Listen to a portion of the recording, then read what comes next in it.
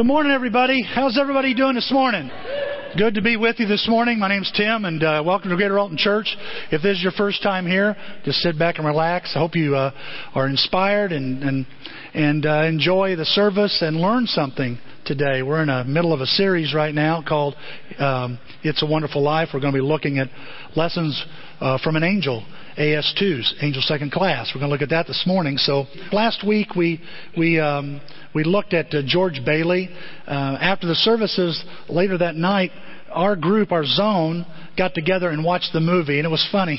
You know, we had the women. We were watching it in two different TVs. The women congregated upstairs and watched in the living room, while the men went down into the basement, the bigger TV, and we watched it on high def on Blu-ray.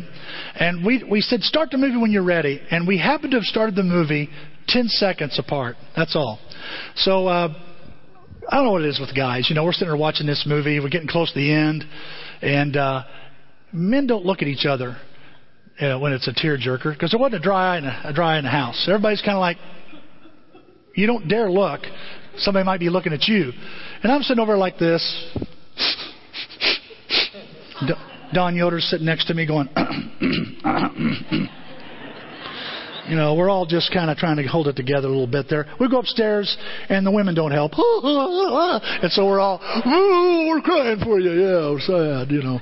But it was a very, very encouraging film to watch together.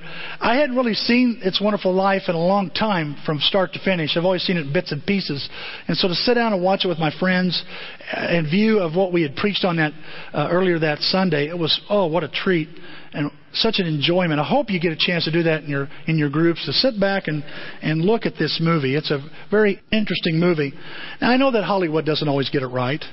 You know, in fact, Hollywood is anti-spiritual when you stop and think about it. They've been that way for years. You know, and when Frank Capra, the man who directed this film, came back from World War II, he had spent the war putting together propaganda films, American propaganda films. And so when he comes back, he wants to put together something real positive. And so he attempts to do that with this movie. People have made fun of Frank Capra's films. They call it Capricorn and, you know, things of that nature. It's schmaltzy and you know, all the good things, and this, you know, unreasonable. It's unreasonable to think like that. Folksy, back home, you know, good, solid values. And this movie did not do well at the box office. Like I say, it lost $500,000 at the box office. But later it would become the #1 holiday movie of all time. You know, when it was nominated for 5 Academy Awards, it lost all of them. They were nominated, but they lost to a picture some of you may know called The Best Years of Our Lives. That was an incredible World War II film of men and women coming home from the war. And America didn't want to look at sappy stuff. They didn't want to see that. Frank Capra thought they would, but they weren't really into that. And so Hollywood, and the critics were awful to the film. Too much spiritual, you know, overtones, too much about God. People didn't want to hear that. And so I get it that a lot of times Hollywood isn't kind to Christmas movies. But, you know, sometimes the movies get it right. Sometimes they do. This movie doesn't get everything right, but it does get a few things right. And sometimes we can learn from art and entertainment. The Apostle Paul, look here on the screen, look at this passage here. He quotes some poets of the day when he's talking about God in Athens. And he simply says, "For in him we live and move and have our being. As some of our own poets have said, we are his offspring." And he uses some relevant art and entertainment of that day to try to connect to his audience. So there's nothing really wrong with looking at a movie, especially if it gets some things right. Last week we looked at George Bailey, and we looked at how this guy who had a horrible day. It happened to be on Christmas Eve. And I know sometimes Christmas isn't kind to you. It hasn't been kind to me either at times, all right? Well, it wasn't kind to George Bailey.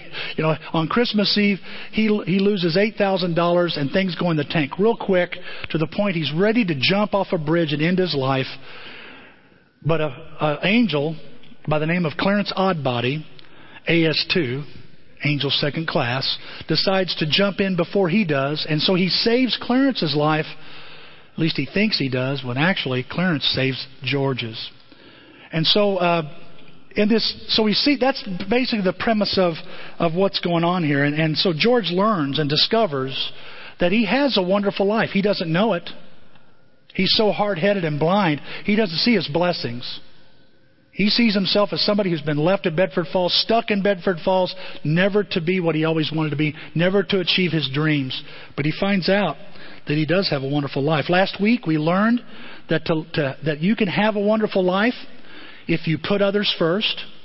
When you do that, that's a wonderful life to have. It's like Jesus. That's how Jesus was. He put others first. Life is wonderful when you resist temptation. There's lots of temptations in life that make us want to think of ourselves and cave in and say, you know what, it's my turn. I'm going to quit. I'm going to back off. And George had a great temptation as well from Mr. Potter, only to say no to it. And because of that, he discovered he had a wonderful life.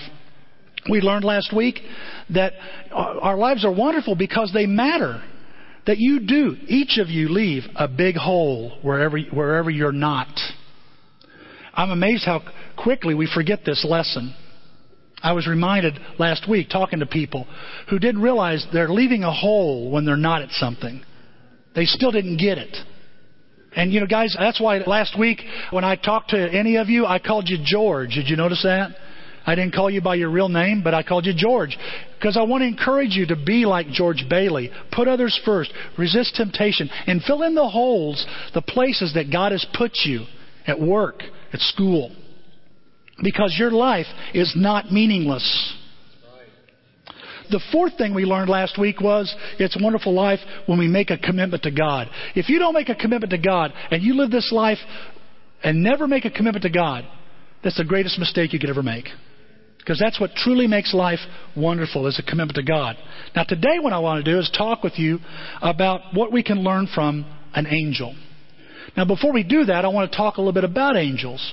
There's a lot of confusion about angels, and I'm personally confused about angels as well. I mean, they still here? They still work? I mean, have you ever seen one?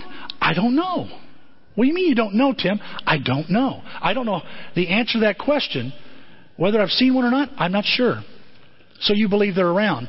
Well, I have no reason not to believe that they work today. Now, what do you mean, Tim? Well, let me explain. Now, let me give you 5 bullet points here about angels I noticed, okay? First, angels are spiritual servants created by God. I think what the King James would say is ministering spirits, is the way the book of Hebrews talks about it. Here in Nehemiah 9:6, Nehemiah is praying and he says, "You alone are the Lord. You made the heavens, the heaven of heavens, with all their angels." So he made the angels. He created angels. Now we're not to worship angels. Colossians 2:18, just write that down somewhere and look at it later. We're not to worship angels. Okay? But it doesn't mean that we should not accept their help in our life. But they are created by God. Number 2, angels are not the departed trying to earn their wings. Angels are not people that used to live on earth and died, and now they're trying to earn their wings. This is where the movie gets it wrong.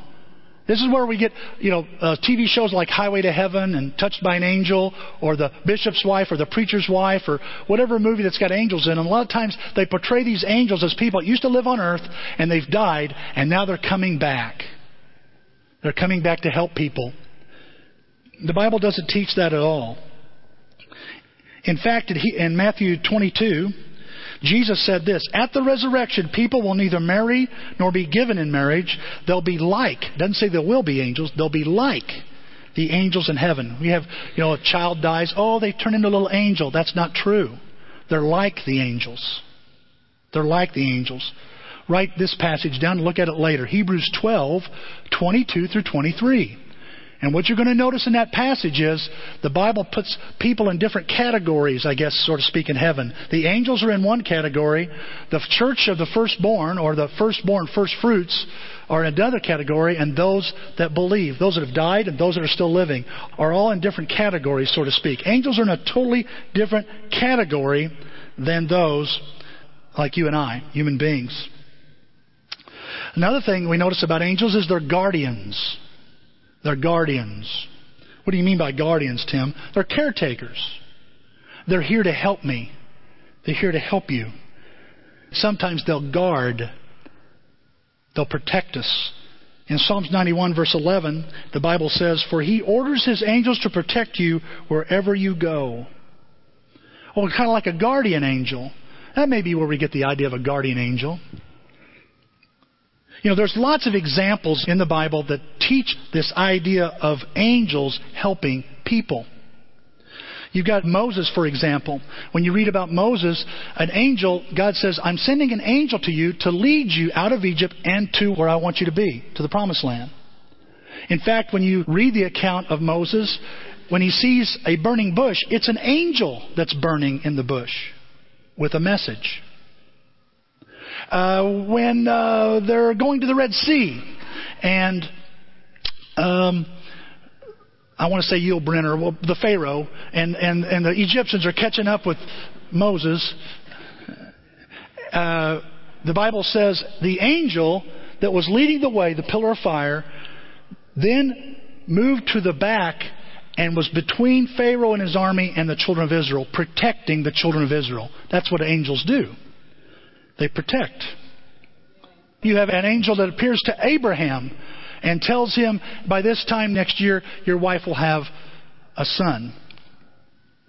You have Lot, who an angel comes to him and where he lives in Sodom and Gomorrah and says, "Come on, you've got to get out of this town because God's going to destroy it." And literally, the angel grabs Lot and says, "Come on, we got to go." Shadrach, Meshach, and Abednego. We know them. They're the guys that's in the fiery furnace. Someone says, "There's somebody in the fiery furnace. It looks like the Son of God." And people have said, "That's Jesus." No one's really sure who it is. Well, Shadrach, Meshach, and Abednego said, "It's an angel that was in the fiery furnace with us." Daniel in the lion's den.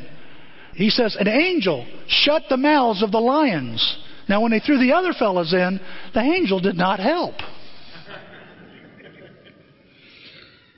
You've got a guy named, in our Christmas story, in the Christmas story in the Bible, you've got Zechariah, the father of John the Baptist, and he's told by an angel, "You're going to have a son.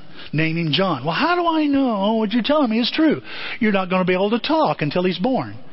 Now, some people have tried to put that on me, and that's not worked yet. So, but to think of that, an angel's the one that tells him. An angel tells him, "You're going to have a son." And an angel, by the way, meets him, appears to him while he's in the temple, in the Holy of Holies.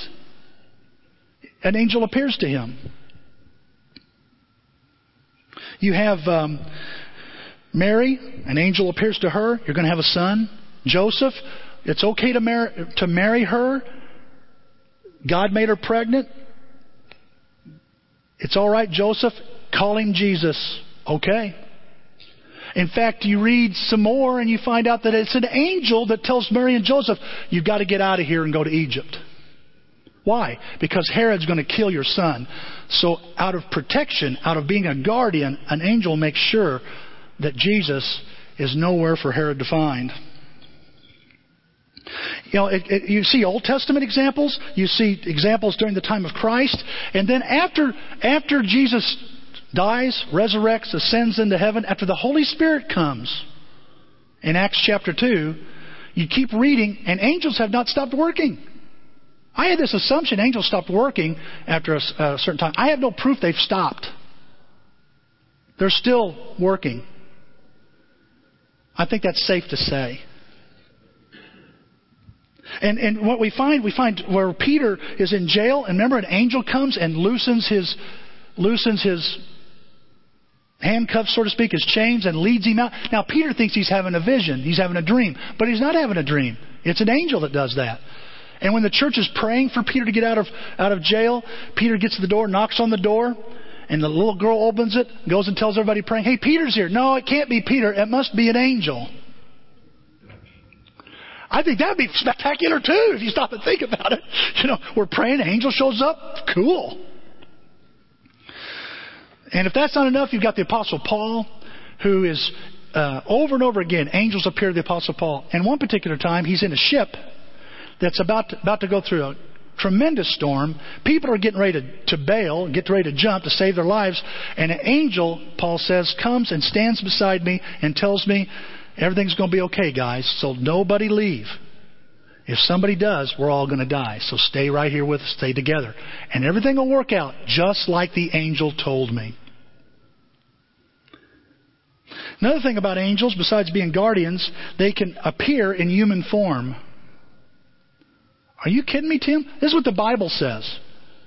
Now, I'd like for some of you I know we're trying to logically understand this, but some things just don't make sense. We're kind of like that guy in that bridge guard shack. We fall off the chair when we hear about angels. What? And we want to get out of there and look through the window and go, I think I've heard enough. But sometimes angels appear in human form. Obviously, Abraham had two guys appear. He didn't know they were angels. Hebrews, this is after Jesus has gone. The church is in full swing. It says, don't forget to be kind to strangers, for some who have done this have entertained angels without realizing it. You ever been rude to a stranger? I had a salesman come in Friday. Came in, wanted to talk to me. And I go, man, guys, you got to make appointments. I don't have time to talk to you. I'm too busy working on a sermon about angels.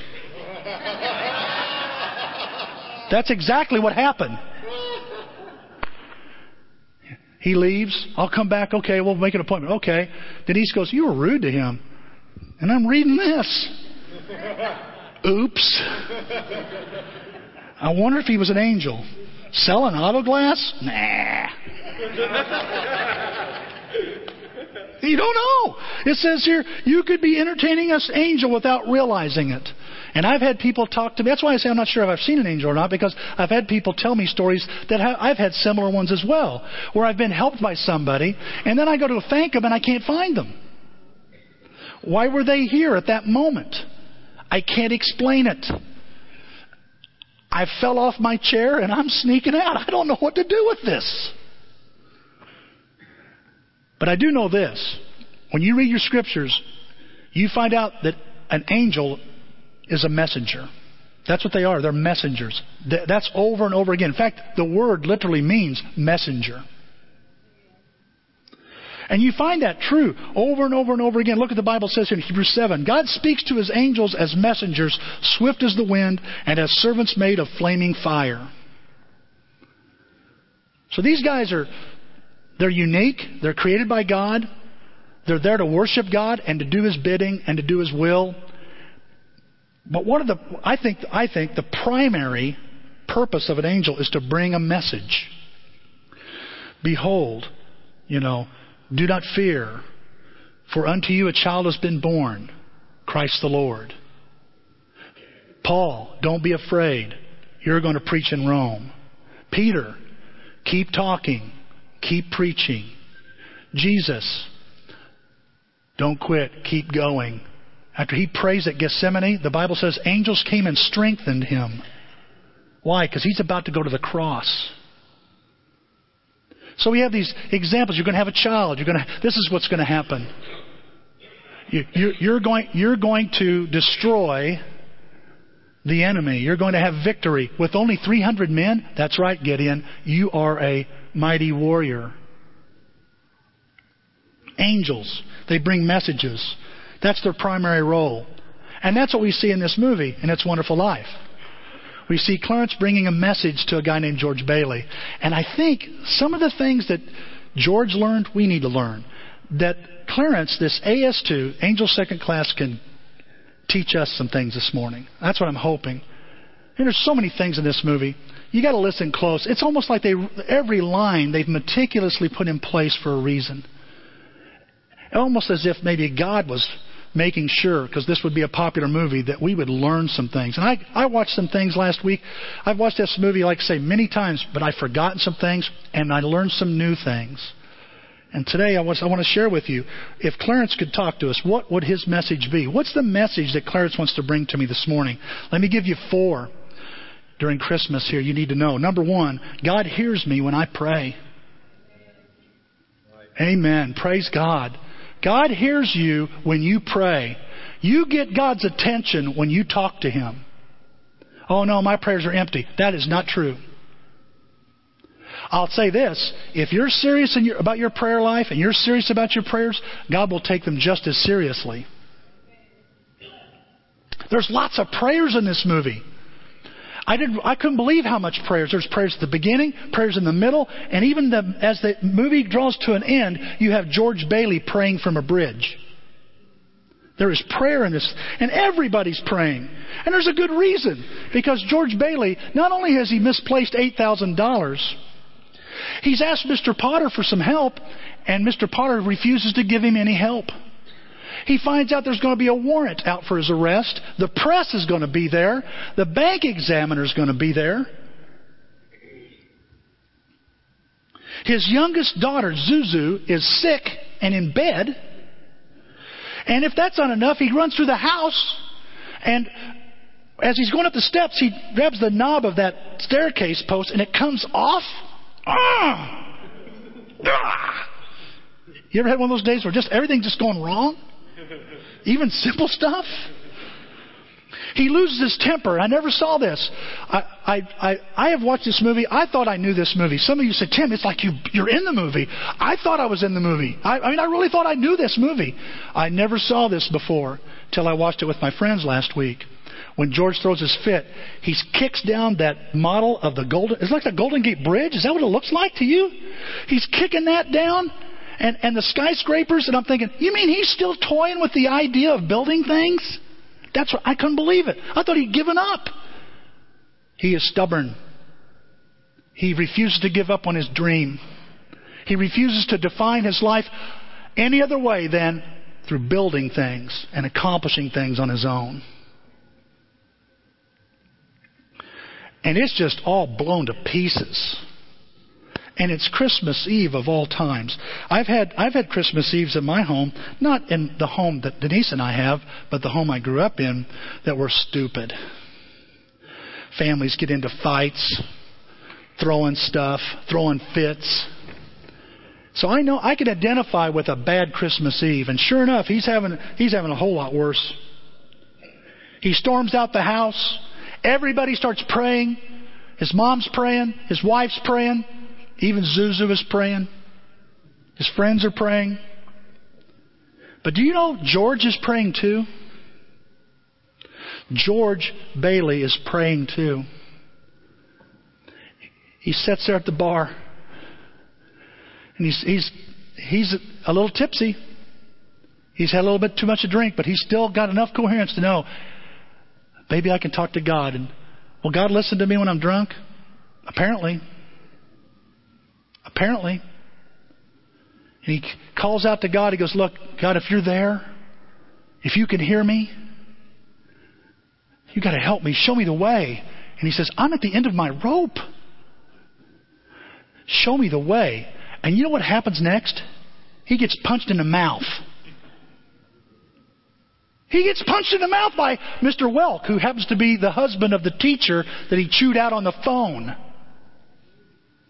And I don't know if you got to listen close. While he's on the ground, on the floor at Martini's, he mutters to himself, that's what I get for praying.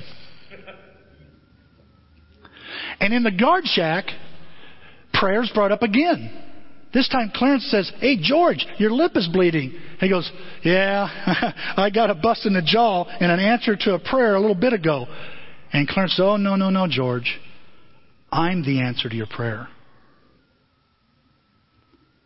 A lot of times we think God's answered a prayer one way when He's really going to answer it another. God hears you when you pray.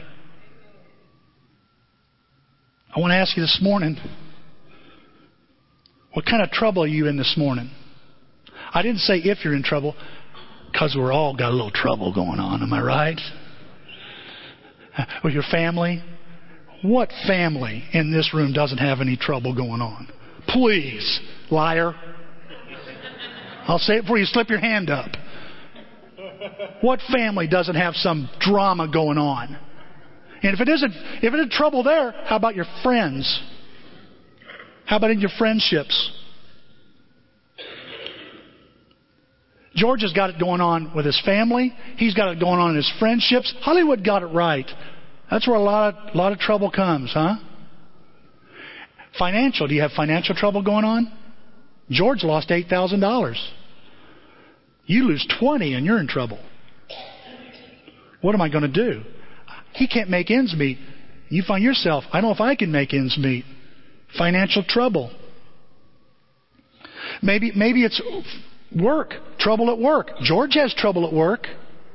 He's about to lose his business. You got trouble at work? Not getting along with the boss? Not getting along with a coworker? Thinking about quitting? Trouble's everywhere. Or maybe you've got something going on that George Bailey doesn't even realize, and that's trouble inside. Spiritual trouble. Your relationship with God isn't quite where it needs to be. Oh, it can always be better. No, I'm not talking about that. Of course it can always be better. I'm talking about, no, Tim, I know what you mean. I'm not in sync with God right now. I've not been at His feet. I've not been in my Bible. I've not been really talking. I'm not including Him in very much in what I'm doing. It's a little distant right now. I want you to know if you're in trouble, whatever trouble you're facing this morning, you know what Clarence wants you to know? You know what heaven wants you to know? God will hear you if you pray. God will hear you if you ask for help. Psalms 18, David is saying this while he's pretending to be insane. This is when he's running away from Saul and he's pretending to be insane. I believe that's right. And look what he says. In my distress I screamed to the Lord for His help, and He heard me from heaven. My cry reached His ears. Now David's having a bad time right now, a bad moment in his life. His enemies are trying to kill him. Saul is trying to kill him. God's anointed is trying to kill him. And here he is running away from it all. And he says, I screamed, I cried out to God, help me. And you know what? God heard it. He heard it. Whether he deserves it or not, God heard him. Praise God. And then he goes on to describe in the verses in between verse 6 and 10, he says, and then there was an earthquake. The earth shook. Wait a minute. God, I didn't ask you to shake up the world. I didn't ask you to shake up my world. Earthquake? Yeah. And then fire. Fire is coming out the mouth of God. Fire? You're turning up the heat? Yes, I am. I'm asking for help here, and you're shaking everything around me, and you're turning up the heat. Is that what's happened to George Bailey? Doesn't he find out he's never been born? Is that not shake your world? Would that not shake you and put the pressure on you? And then storm clouds are coming. Wonder what's that all about? There's more stuff going to happen. And it ain't going to be pleasant. But he says in verse 10, mounted on a mighty angel, he sped swiftly to my aid. I love that. All this stuff's happening. I'm calling out to God, and it's earthquakes and fire and storms are happening around me. But you know what I can count on? This is going to help me. Because on a mighty angel, my Lord comes swiftly to my aid. You don't think God hears you? You may not like the answer you get sometimes from God. I know I don't. Give me patience, Lord. Oh, don't pray that. Are you crazy? He's going to throw everything He can at you then. He'll get all these people who are driving you nuts. All these situations that make you just want to quit. But that's how you develop patience. Help me be more loving, Lord. Oh, no, don't pray that. Here comes that crazy aunt or uncle to Christmas. Here we go again. And I'm to love them. If you can learn to love them, you can learn to love anybody then, see? See how it works?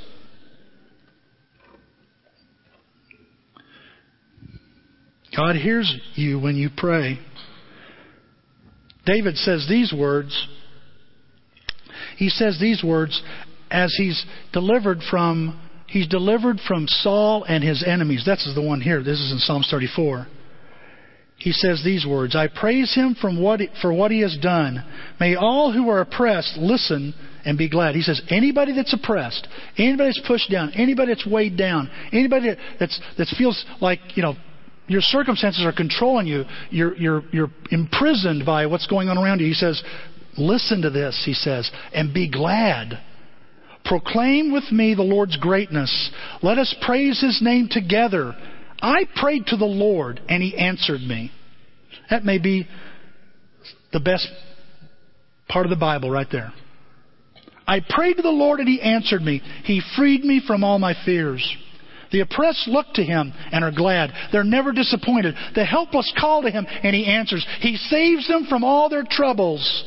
His angel guards those who honor the Lord and rescues them from danger. I want you to know this morning, when heaven wants you to understand this, angels want you to understand this. They're here to help you. And when you pray, God will hear you. God will hear when you call out to him. There's something else that we need to see.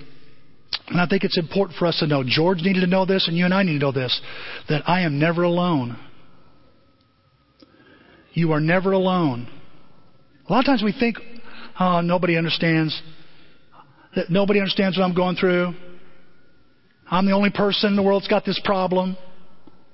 Everybody else got it made, and I don't. Really? Really? Come on. George thinks he's facing his problem all alone, but he's not. You know how I know that? Because an angel is there. You have God's attention. You know God cares about what happens to you? Especially if you're a believer. Once you're saved, he doesn't go, okay, you're saved, I don't have to worry about you anymore. Oh, he cares deeply. He cares deeply about what happens to you. And he wants you to know there's discussions in heaven over you. When you pray, when you bring God into your life, there's discussions in heaven on how can we help? How can we help Tim? Because he needs some help. How do we help this believer? Look what it says in Psalms 145. The Lord is close. What a wonderful promise. The Lord is close to everyone who prays to him, to all who truly pray to him. You have God's attention when you call out to him, and he cares so much about what happens to you. And he wants you to know you do not have to face anything alone. See, George is one prideful, stubborn, independent guy. That's what we learn about him. And we see our own pride and stubbornness and independence in this character. We want to take care of it all by ourselves.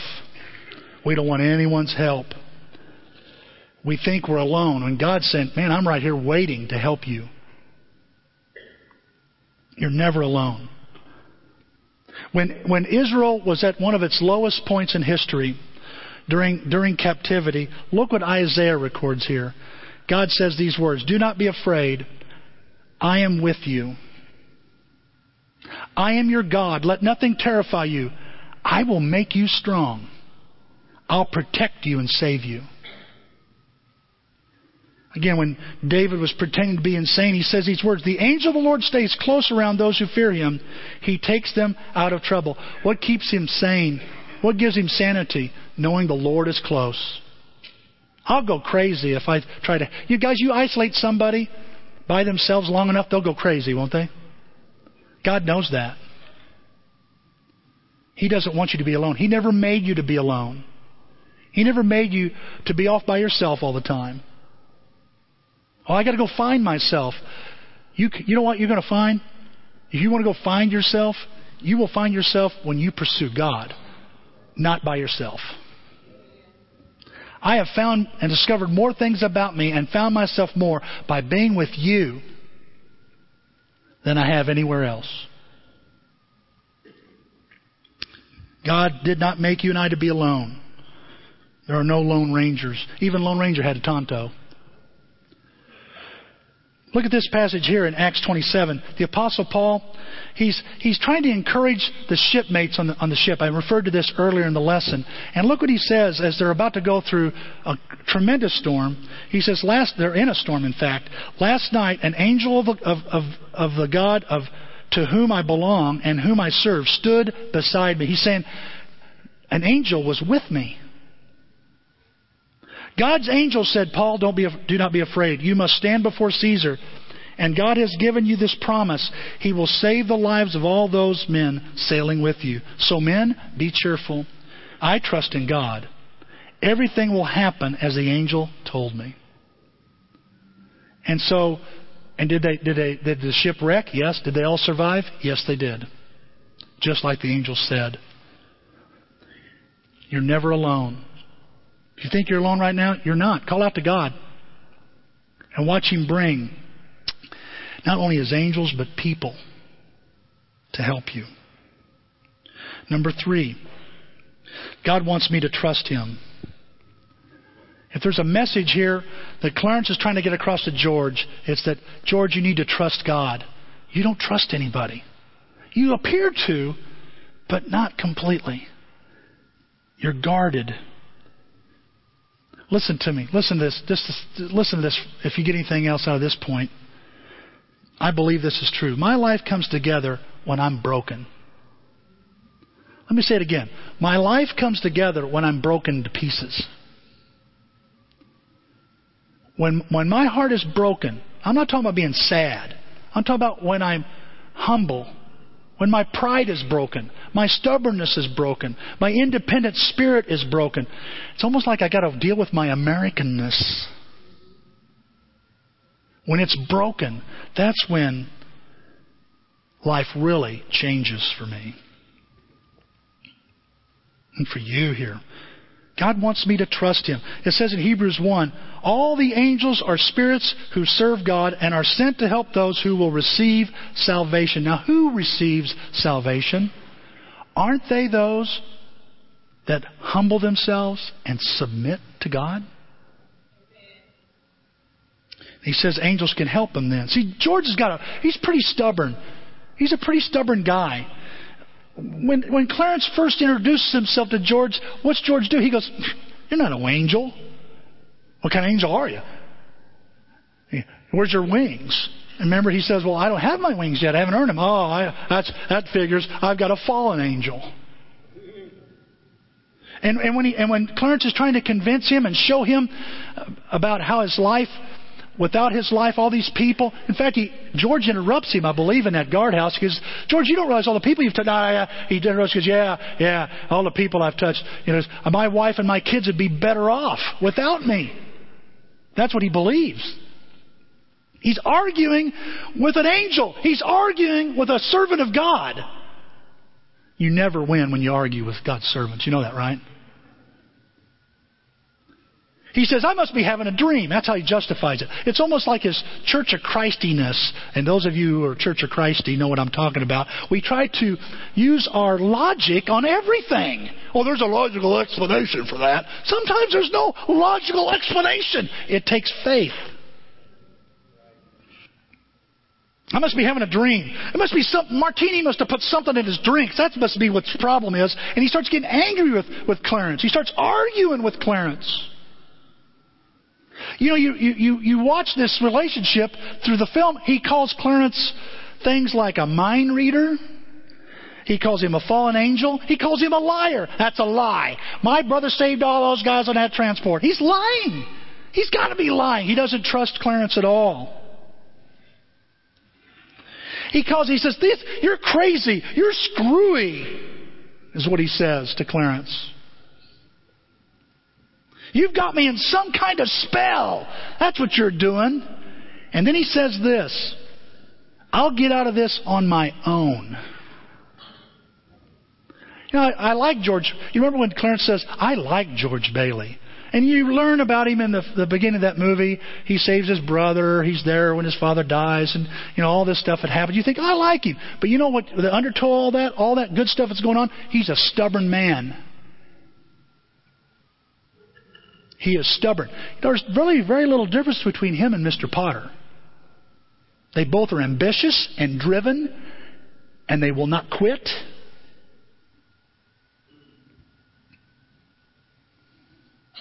And they won't let anybody help them.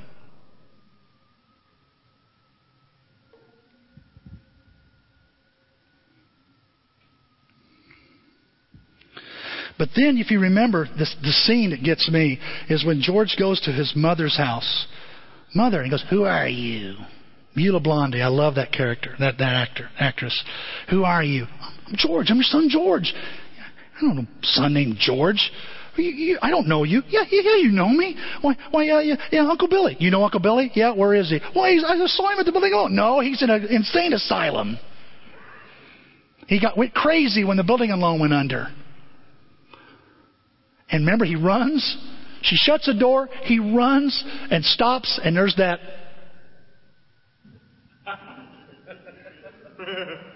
And you're like, oh my gosh. And he's starting to put it together.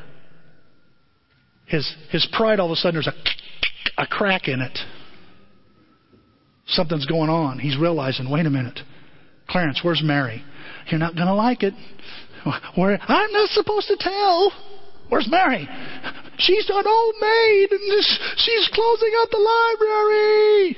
And he runs and he finds Mary, and he's Mary. And she's like, she's like, "What is this? This man chasing me." Runs into this crowd of people. "That's Mary. She's my wife." And she goes, "Oh," and she faints. And then if you listen close, and I bet you most of you don't hear it, if you listen close off camera, you hear somebody go, "Somebody get a straitjacket." And then, here comes Bert. Here comes the police. And he's breaking through the crowd, and here comes Bert up, and he hits him, knocks Bert down. And my brother and I were noticing this. Bert just picks up the gun and starts firing. Man, you don't do that. You're supposed to wait till everybody's out of the way. And boom, boom, boom, boom. And people are diving, cars get out of the way, and the V in Pottersville all of a sudden goes out. He misses George and hits the V in Pottersville. Bert's a lousy shot. Tim, what's the point of that? That's what it is. I mean, I don't have no spiritual point there. Isn't that something? And George is working his way back to the bridge, and he's going, Clarence, you got to help me. Clarence, you got to help me. And he says, "I don't care what happens to me." The pride's cracking some more. "Just get me back to my wife and kids. Help me, Clarence. Help me, Clarence." And then he says, "Help me, God." Broken. He finally submits and surrenders to the one who sent the angel. And isn't that what it's about? And because he does that, he begins to change. Now, I've read this passage in Proverbs hundreds of times. But I've never saw it like this. Trust in the Lord with all your heart. What? Trust in the Lord, Tim, with all your heart, and lean not on your understanding. What's he saying here? Is it possible, Solomon is saying, there can't be any room in your heart or anything else in your heart but trust? You can't have any pride in there, Tim. It's all your heart. You can't lean on your own understanding and be your own man, be your own thing. Some of you young fellas, I got to be my own man. Be God's man. What about pleasing God? What about pleasing God? Don't worry about somebody else pleasing God. You better think about what you're doing to please God. And he says, lean not on your own understanding. What he said, give up. Give up your own understanding here.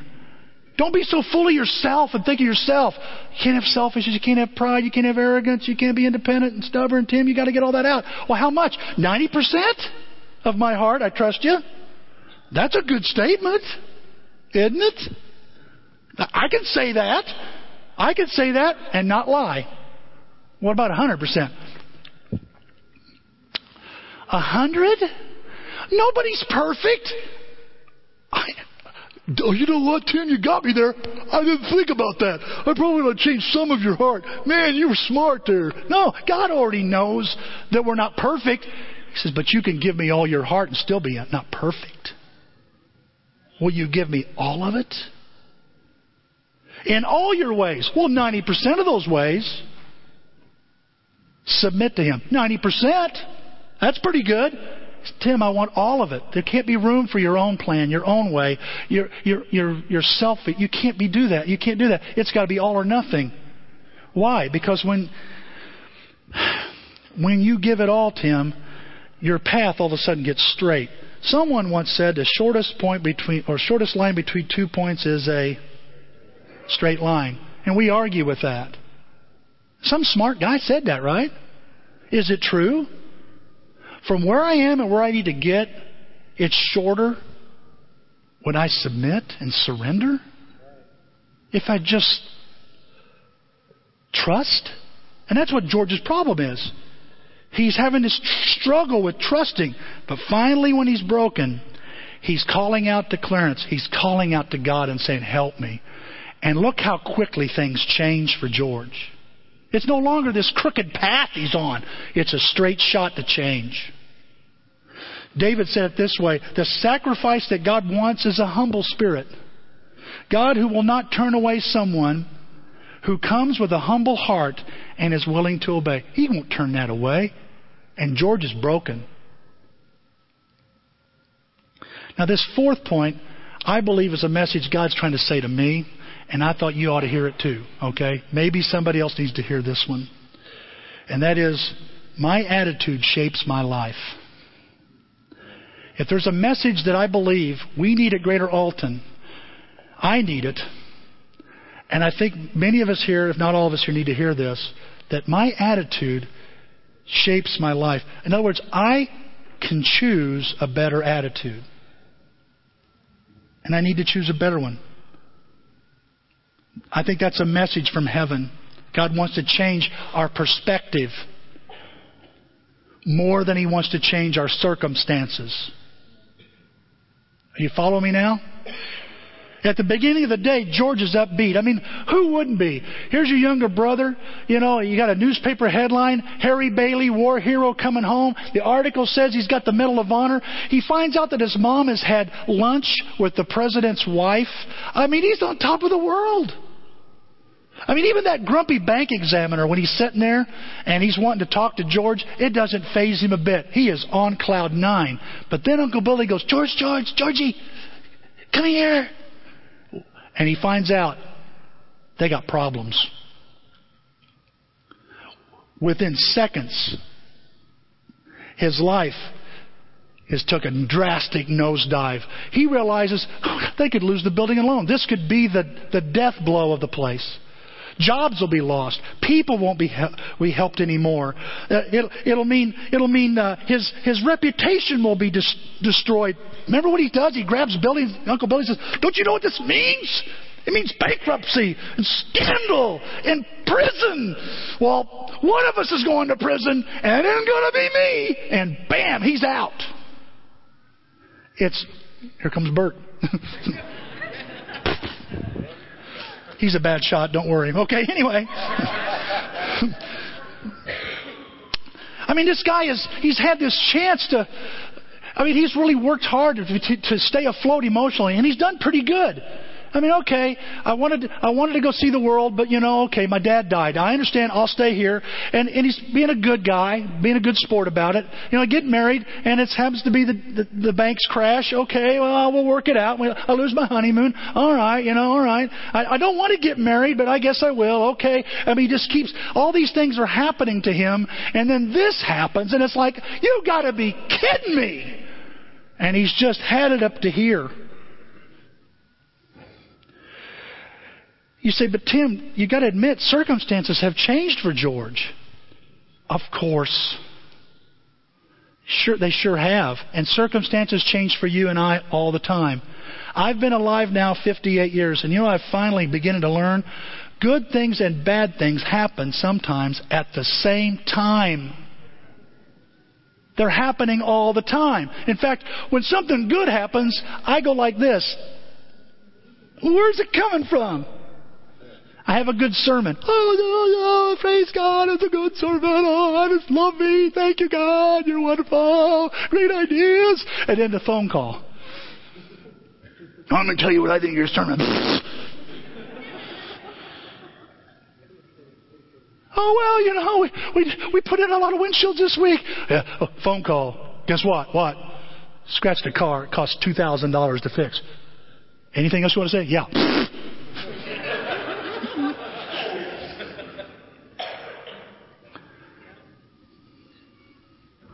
Just get ahead and bam, something happens. Just get my head, bam, something else happens. That's what life is, isn't it? That's life, guys. And George is like sick of it. He's sick of life. Yes, his circumstances have changed. But there's something worse that's happened. His perspective has changed. His attitude has changed. And this attitude is distorting everything he sees now. He comes home. Mary can tell. What's wrong with you? He sits down, plops down, and the little Janie is putting the tinsel on his head, and he just tears and just worry, and he doesn't know what to do. He's been searching for this money all day, and he can't find it. What are we going to do? And finally his wife's looking at him and do. Wait, stop playing that song. Oh, Daddy. Why do we live in this drafty old barn? That's what he says. This was their dream house. Why do we live in this drafty old barn? Why do we have to have all these kids? Anybody else thought that before?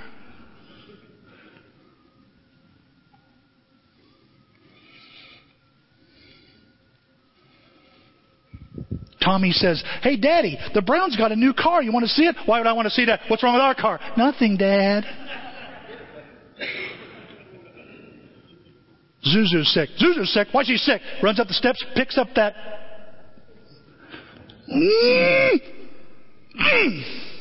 I like Chevy Chase. Stairway's fixed.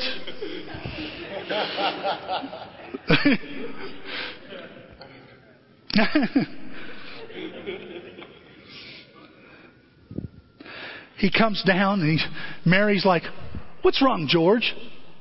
He goes, what's wrong? Everything is wrong. And then he kicks stuff, throws fit, and storms out. Has your attitude skewed your view of your life? How often does that happen? Let me be honest with you. It happens to me every day. Every day. I am such a pansy. Such a wuss when it comes to stuff like this, guys. Something happens, and I'm like, oh. Nobody has to say what's wrong. They can tell, oh, everything's wrong. And maybe they can tell with you too, huh? We have those days. We have those weeks. We have those years.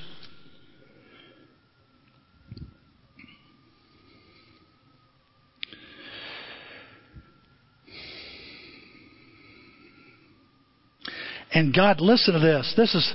God shows George, He gives him perspective by taking everything away. The good and the bad. Is that what it's going to take with you and me? That God has to take away stuff for us to finally get it? Is Jesus right when He says, if you want to save your life,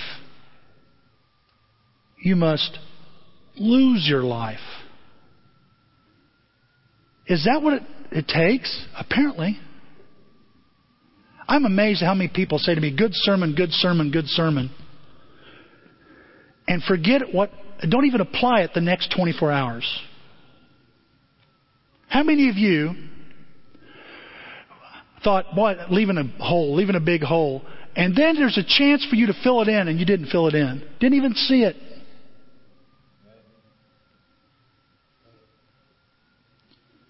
Does God have to take it all away to wake you up? I don't want Him to take it all away from me to wake me up. I want that attitude. I want that good attitude now. You see, when George finally gets it, finally sees what's going on, and he returns to the bridge, he begs God, please, God, help me. I want to live. I want to live. And what starts happening? It starts to snow. What does that mean? He's back. Have his circumstances changed? Still got $8,000 missing? He still can't hear out of his left ear? Zuzu is still sick?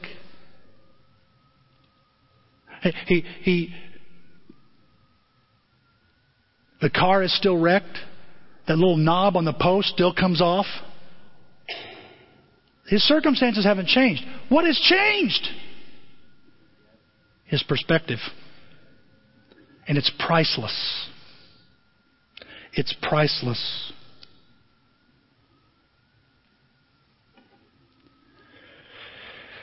The police car drives up. He's on the bridge. The police car drives up. I remember as a kid when I first saw this, I thought, Bert's going to shoot him now because he's closer. And he's just going to boom, boom, boom, boom, boom. So try running now, George. That's what I thought was going to happen. And he goes, George. He goes, now get away from me, Bert. I'll hit you again. And he goes, George, oh, why are you yelling? Hey, your lip is bleeding. Remember, I got this for an answered prayer. He goes, what? My lip is bleeding. Bert, my lip is bleeding. What's wrong with you, George? New perspective. And he yells, Merry Christmas. Merry Christmas, George. And then he starts running back to Bedford Falls. He comes to his car that's crunched into that tree, and he goes, bang, bang, kisses the car. It's totaled. He keeps going. Merry Christmas, everybody. Merry Christmas, George. Merry Christmas, Bijou. Merry Christmas, you old Bailey Building and Loan. And then he runs up to bang, bang, bang, bang. Merry Christmas, Mr. Potter. His nemesis. He has a totally different perspective of him now. And he goes, Merry Christmas to you too, George. They're waiting for you at home.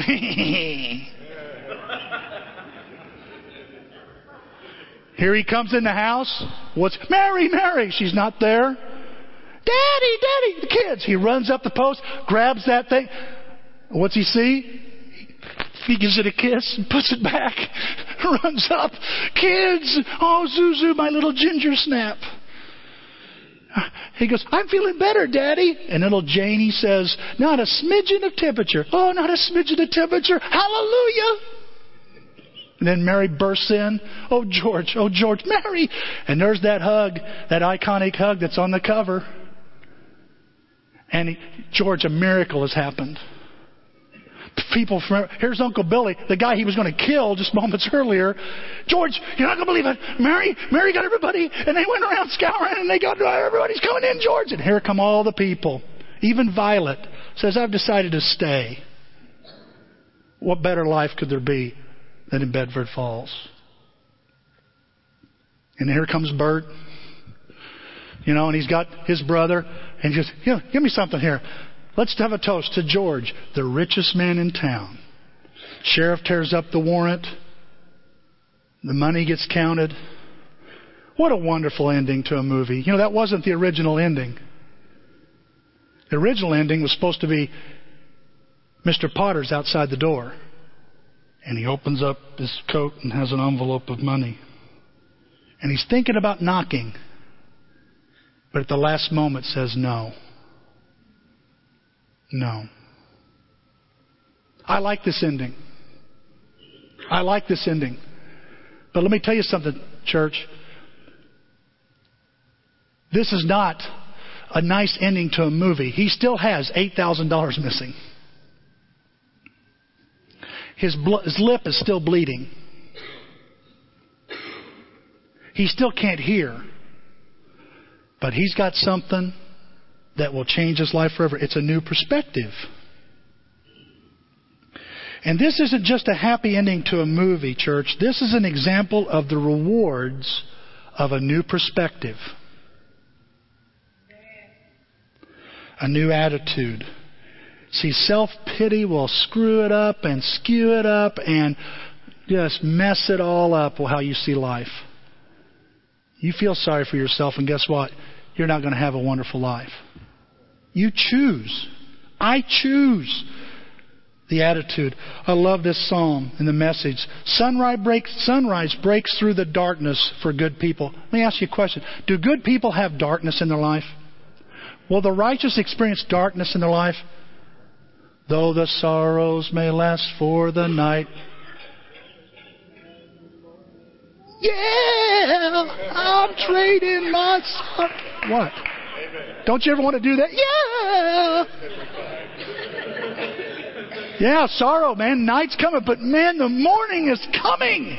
Sunrise comes to the believer. Sunrise comes to the righteous.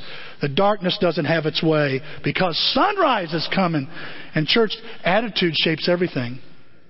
Your attitude shapes everything. A joyful heart is good medicine, but a crushed spirit dries up the bones. And some of us here, we just choose that sourpuss, dried up, crusty spirit. And no wonder we're walking around like we've been weaned on prunes or something. I don't know. There's something. Merry Christmas. What's so good about it? Happy New Year. Yeah. Mike Dennis was telling me Blythe looks at Mr. Potter watching this movie, says, why is Mr. Potter so mean? He's chosen an attitude, that's why. What's your attitude you're going to choose this morning? What perspective will you have this morning? The Bible says, fill your minds with those things that are good and that deserve praise. Things that are true and noble and right and pure and lovely and honorable. You don't think that would change an attitude? You know it would. Don't focus on the bad, the lies, the impure. No, focus on these things and see if your attitude changes. Because heaven wants us to change our perspective. Heaven wants you to see the biggest picture. Not just the bigger picture, but the biggest one. God wants you to see life like He sees it.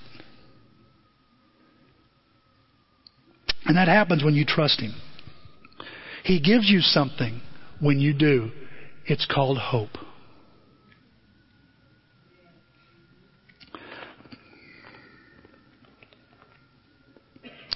You've got a card in your bulletin, and it's just an opportunity to pray, to make a decision, to write a thought down. I hope you'll take advantage of that. We're going to sing a song while you do that. And then after that, we sing that song. We're going to take up those cards along with our regular contribution. I pray that... I don't know what the message you're supposed to get this Christmas. I'm making a sorry attempt to get it across, okay? But I hope you capture what heaven wants you to know this morning. That God loves you. He made you for a purpose, and He wants to use you. Hope you'll come back next Sunday night. Bring somebody with you. Let's learn why it's a wonderful life. It's because it's of Jesus. Let's pray. Father, thank you for this morning, Lord, and Lord, I just, we get together every week. We kind of rally together, and you give us some things to think about, some good things, Lord. I pray we won't forget them after the last amen here today, that we'll start thinking, that we'll see the biggest picture. Lord, thank you for listening to our prayer. Thank you for hearing us. Father, help us accept your answer. Sometimes it may have to be worse before it gets better. But let us remember, Father, that whatever your answers are, they're to our help. Thank you, Father, for making it possible for us to face things with you, with our Christian friends, with help, with heaven's help. Father, thank you for the fact that we're never alone. I mean, even when we die, your Bible says angels come and take us home. We don't have to face death by ourselves. Father, how much of our hearts are trusting you this morning? As each of us look inside our heart And though we could say everybody can improve, Father, the bottom line is, do you have all our heart? Are you involved in all our ways? Are we submitting to you in all our ways, or just most of them? Because we know you want us to trust you. We know that if we would just trust you, that's when life will come together. If we'll just break ourselves, humble ourselves, and let you lead. Lord, what attitude do you want us to have? Have some of us grown cynical and negative and just grumpy, Father? And we blame our circumstances. I do. I blame mine. But Father, we know that we're not locked in, are we? Are we locked in by circumstances? Do we have to be, Father? I don't see that we have to be. So help us choose a better perspective. Help us see the blessings. Not let the burdens somehow block us from seeing the true blessings that you give us as Christians, as people you've made. Father, I pray that someone here this morning will decide to place their trust in you and open up and have the courage to open up a Bible with someone. That they'll look at it seriously. To not be afraid. Let the encouragement from the angels, all the angels in the Bible have said, do not be afraid, do not be afraid, do not be afraid, fear not, fear not. Let them calm us down and so we can study your word and look at it and just be open with it and benefit from your words. Father, I pray for us, some of us here, that we can pray that we want to live again. And as the snow falls, that we'll see. Maybe our circumstances haven't changed, but man, we have a new perspective.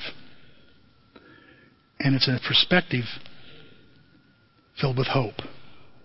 We pray in Christ's name. Amen.